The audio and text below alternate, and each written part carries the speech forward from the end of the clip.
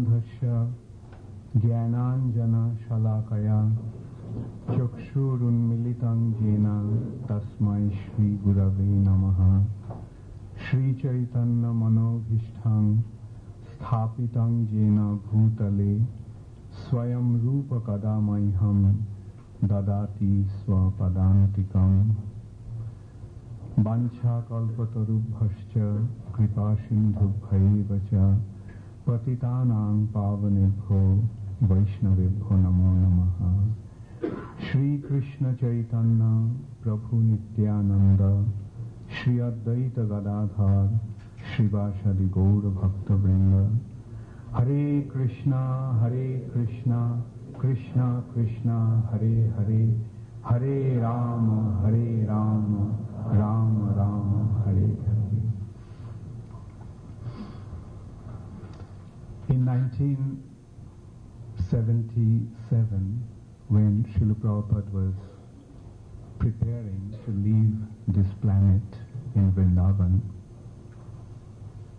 one night when I was attending him, Srila Prabhupada was expressing his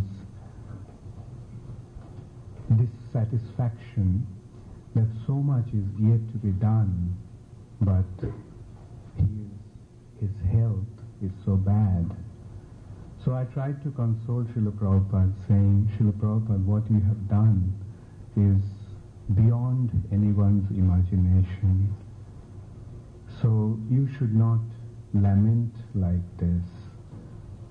You should relax. Srila Prabhupada said, no, what I have done is 50%. And the remaining 50% is to establish Varnashram Dharma. Then Srila Prabhupada explained that what he has done is actually organize the society of devotees, but not that everybody will become devotees. The vast majority will not really accept pure Krishna consciousness, and we need to structure them so that they can gradually come to the platform of pure devotional service. And that's why it is so important that we establish Varnashram. Sri Chaitanya Mahaprabhu also indicated that point through Ramananda Roy. Chaitanya Mahaprabhu asked Ramananda Roy, what is the ultimate goal of life? And Ramananda Roy explained, the first thing he mentioned is to practice Varnashram. And he quoted from the scriptures, Padma Puran, that by practicing Varnashram, one comes to the platform of rendering devotional service to Vishnu. So human life, the spiritual life actually begins from the practice of Varnashram Dharma. And although Srila Prabhupada could not establish Varnashram all over the world, but Srila Prabhupada established the standard of Varnashram in ISKCON.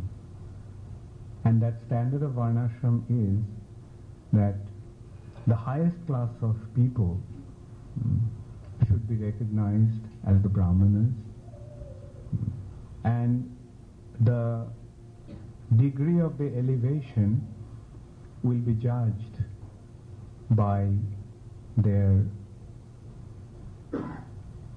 eagerness to understand the spiritual identity of an individual.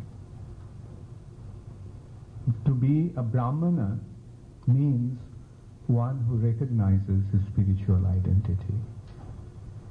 And Srila Prabhupada actually wanted to establish a Brahminical community all over the world. Srila Prabhupada wanted to create Brahmanas everywhere, all over the world. At a time when everybody became a Sudra, in the age of Kali, that is the general tendency. One is either, at the most one is a Sudra.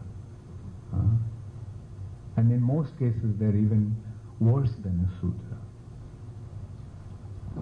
And at a time like that, Srila Prabhupada established a Brahminical community.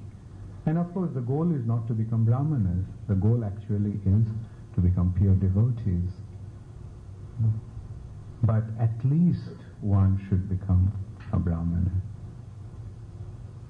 And when the Brahminical structure is properly established, then the Brahmanas will guide the Kshatriyas and Vaishyas, and naturally the Sudras will also fall in their place. But what Srila Prabhupada very emphatically did in ISKCON is establish the ashram situation. There are brahmacharis, there are grihasthas, there are vanaprasthas, and there are sannyasis.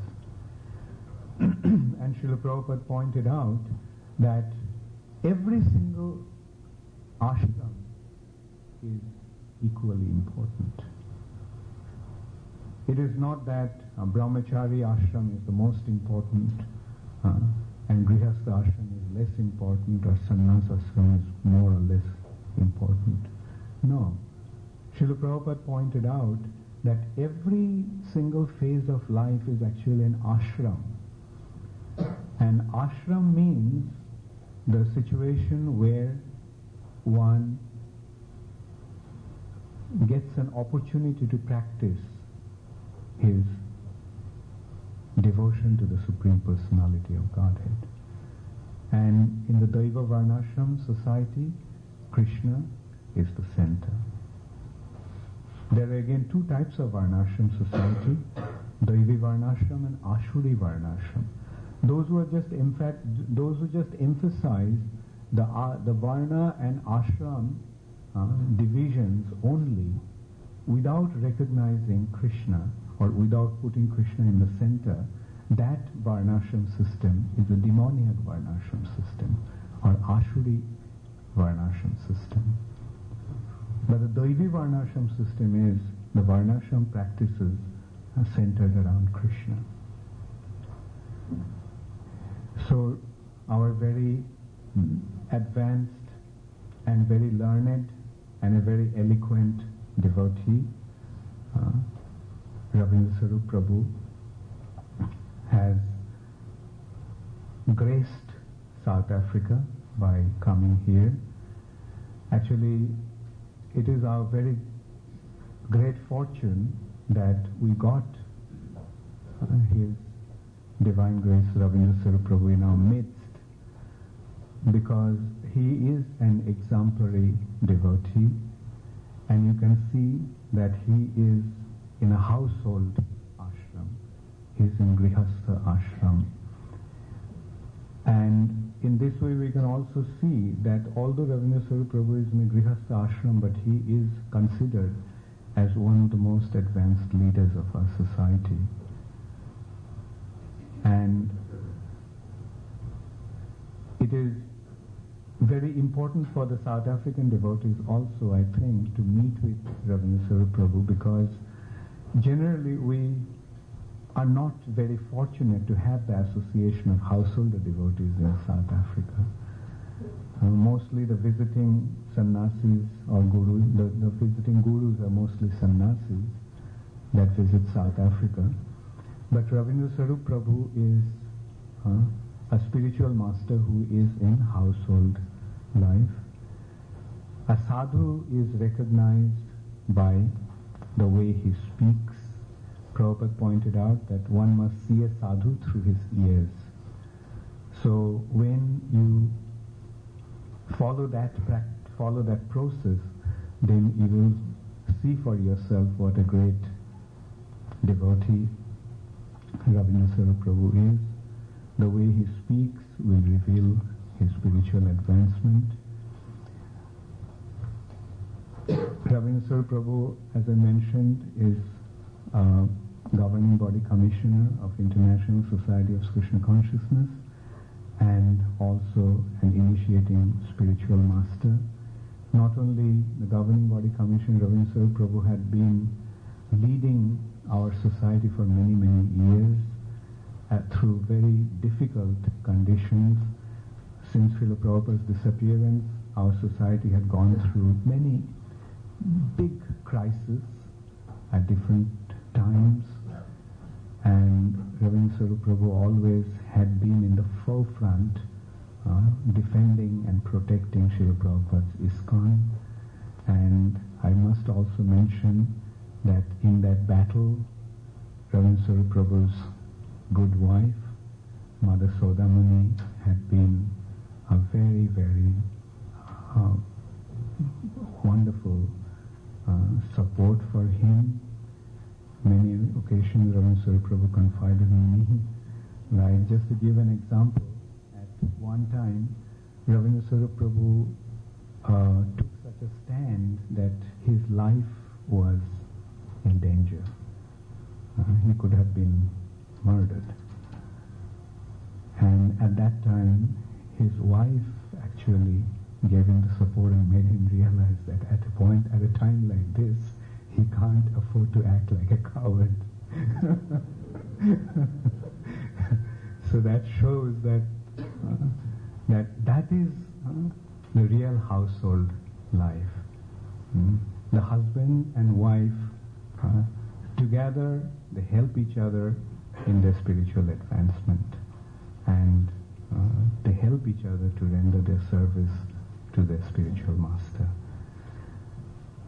And I am also very happy that you all responded so nicely. So many of you have come to take advantage of Ravindra Swarup Prabhu's association.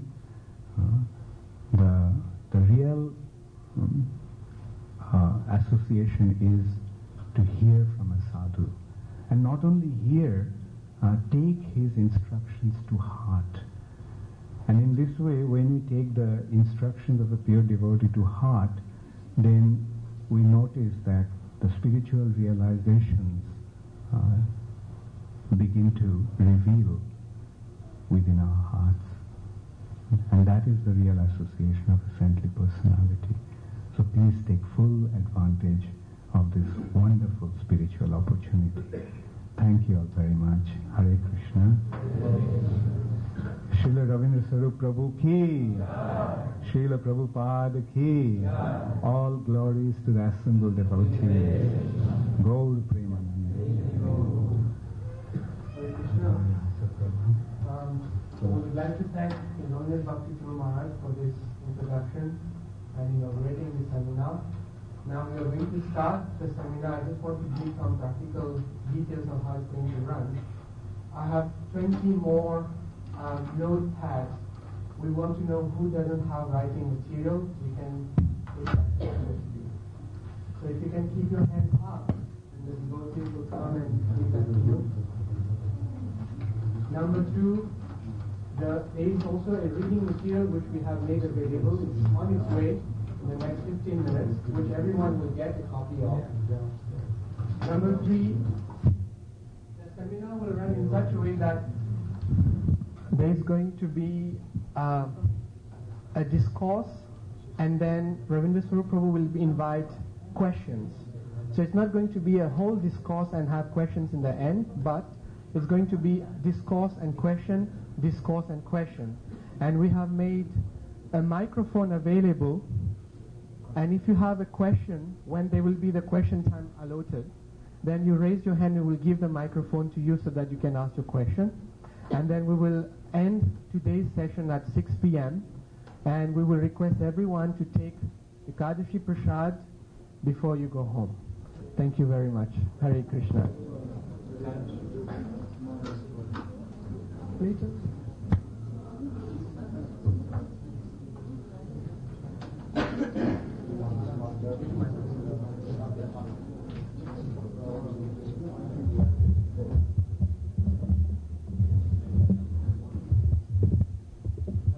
Shrimate Bhaktivedanta Swaminiti Namane Namaste Saraswate Deve Gauravani Pacharane Nivishesha Shunyavadi Paschachade Satarane Homagyanam Timmarandasya Garanjana Shalakaya Chakshuram Militam Jainam Tasmai Sri Gurave Namaha Manasakalapatrubhyascha Kripasindeva Japatitanam Bhavane Vaishnavebhyo Namo Namaha So I'd like to thank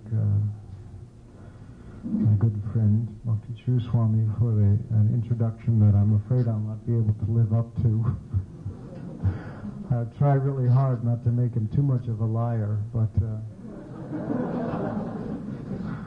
I'm afraid he's put me in an impossible position.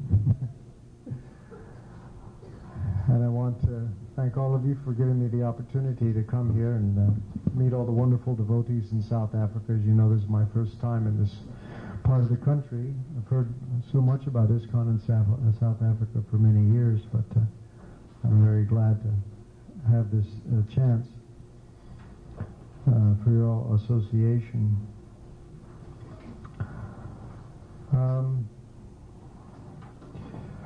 I thought maybe I'll start a little bit with the history of the Grihastha Ashram in ISKCON. This is not a very good history, but I guess it's good to know it anyway. I first came in contact with devotees in 1969, and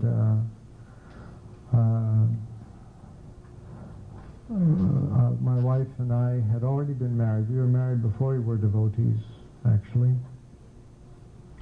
We became devotees. We'd been married for 5 years, and we had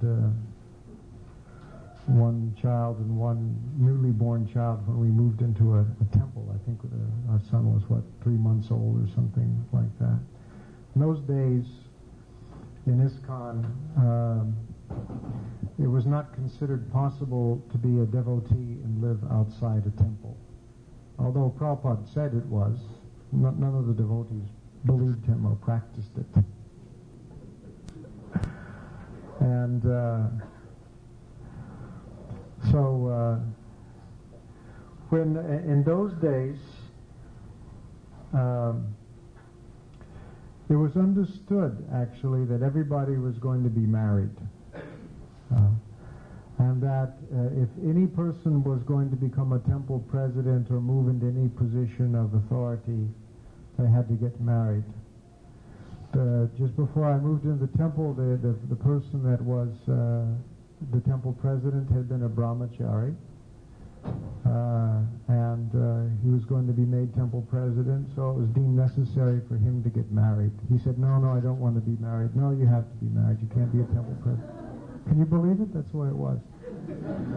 And I'll tell you why this was. Because Prabhupada had sent 3 married couples to London. Mukunda Maharaj and his wife, Shamsundar, Malati, and Gurudas, and his wife. 3 married couples went to London. They had practically no money. All by themselves, literally no money.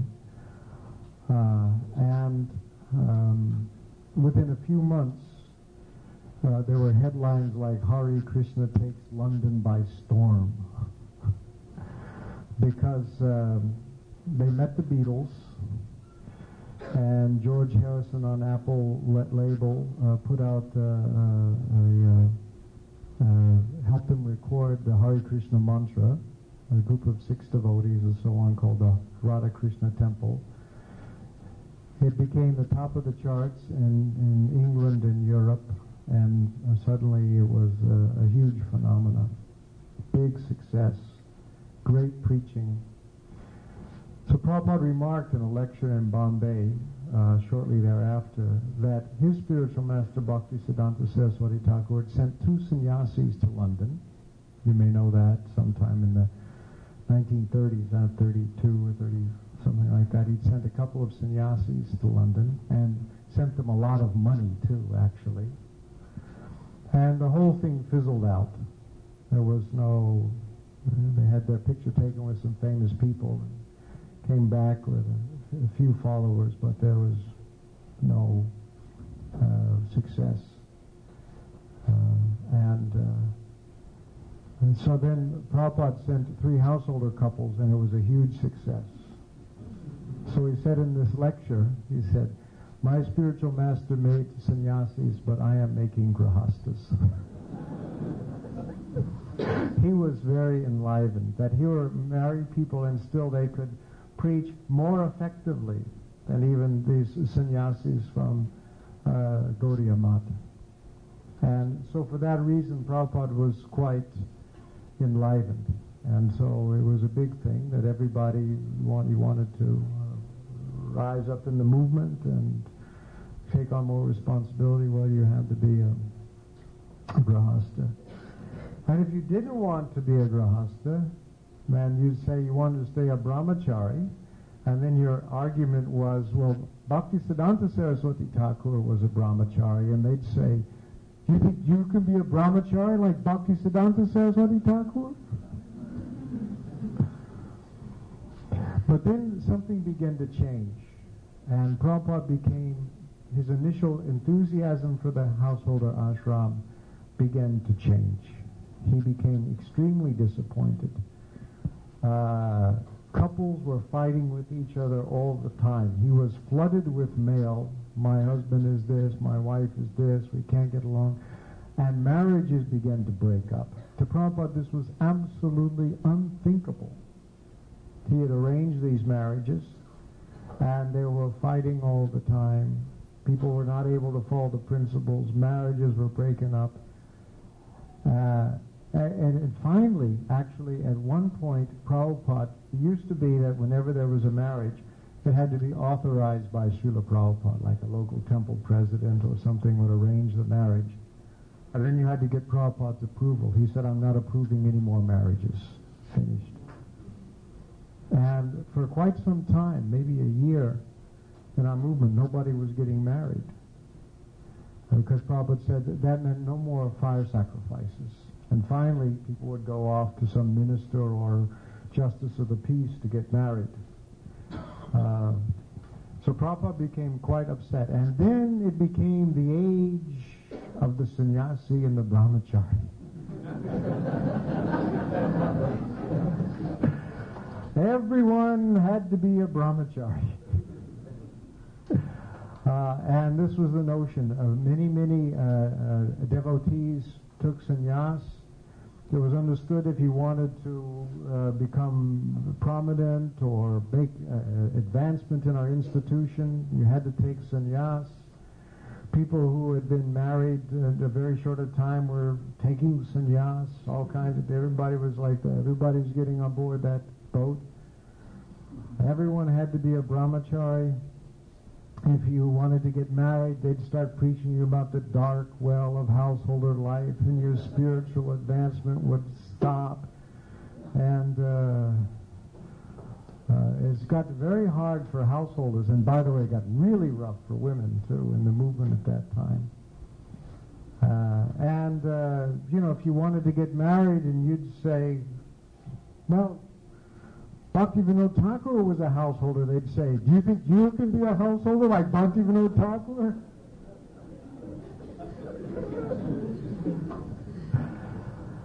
And so that became the big thing. Brahmachari and sannyas for everybody. It was going to be a movement of nothing but brahmacharis and sannyasis. And the sannyasis there was a reference already to ultimately what Prabhupada called a fratricidal war. The sannyasis in North America became so powerful, they even at one time were tossing around the ideas of sending all the women to Australia.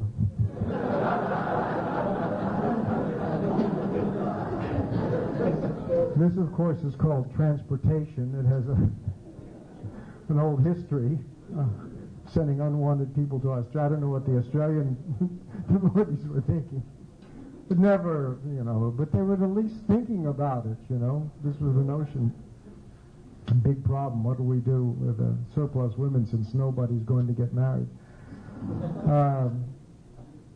Well, then it was the age of sannyas. But then something began to happen. One after another, sannyasis began to leave their ashram. They began to fall down. And gradually people noticed a trend. And if you ever get a list of all the people in ISKCON who've taken sannyas and how many are left, it's like the Battle of the Somme or something. The death rate is very, very high. It's in the 80%, 90%. very few people who embarked on these vows of sannyas and renunciation, in spite of the fact of receiving so much honor, respect, worship. They weren't able to maintain it. And so gradually, and you know, really what happened when we had the big crisis in ISKCON in the mid-'80s, the sort of guru crisis, there's a number of gurus who fell down. They were actually sannyasis who fell down. And in many cases, it was the fact that they were sannyasis, and now because they had women disciples, they were a little free to associate with women, and that led to the consequence fall down. So it became a huge crisis for us again. So now we're back. Well, maybe we should go back to Grihasthas again. No ashram practiced correctly is all that easy. Each of them has its austerities and its hardships to place upon us. But the point is that actually we need all these ashrams. It's a complete system. And certainly we're not going to evade the problems of Grihastha ashram by fleeing to brahmacharya and sannyas. That has its own demands also.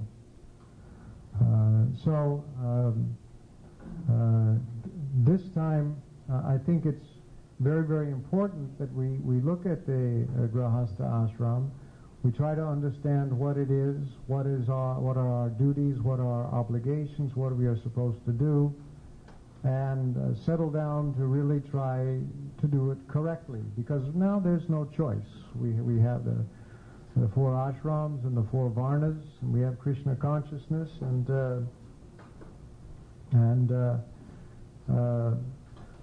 so what I wanted to do is to go over Prabhupada's instructions. I'm having a series of excerpts I took from Prabhupada's writings about the duties and obligations of a Grihastha. It's pretty heavy. Some of you who aren't Grihasthas may never want to be a Grihastha after you see it. And some of you are already married, may think you've made a mistake. But Prabhupada's instructions are Prabhupada's instructions. I'm not in any position to change them. If I have any authority as a spiritual master, as a teacher, it's because I repeat what my spiritual master has said. So we're going to have to try to understand what Prabhupada's standards and what he says our obligations are. And we should try to make a program to accept those standards and do whatever we need to come up to them and follow them properly. But what I want to do first of all is just set the context of the Grihastha ashram. But this context is the same for all the ashrams, really.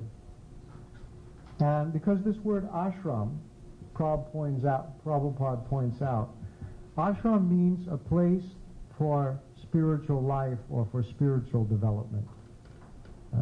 That's why it's called ashram.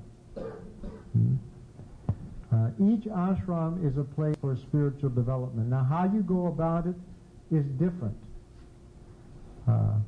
Because the Grihastha ashram is described as a concession for sense gratification, doesn't mean that it's not a place for spiritual advancement.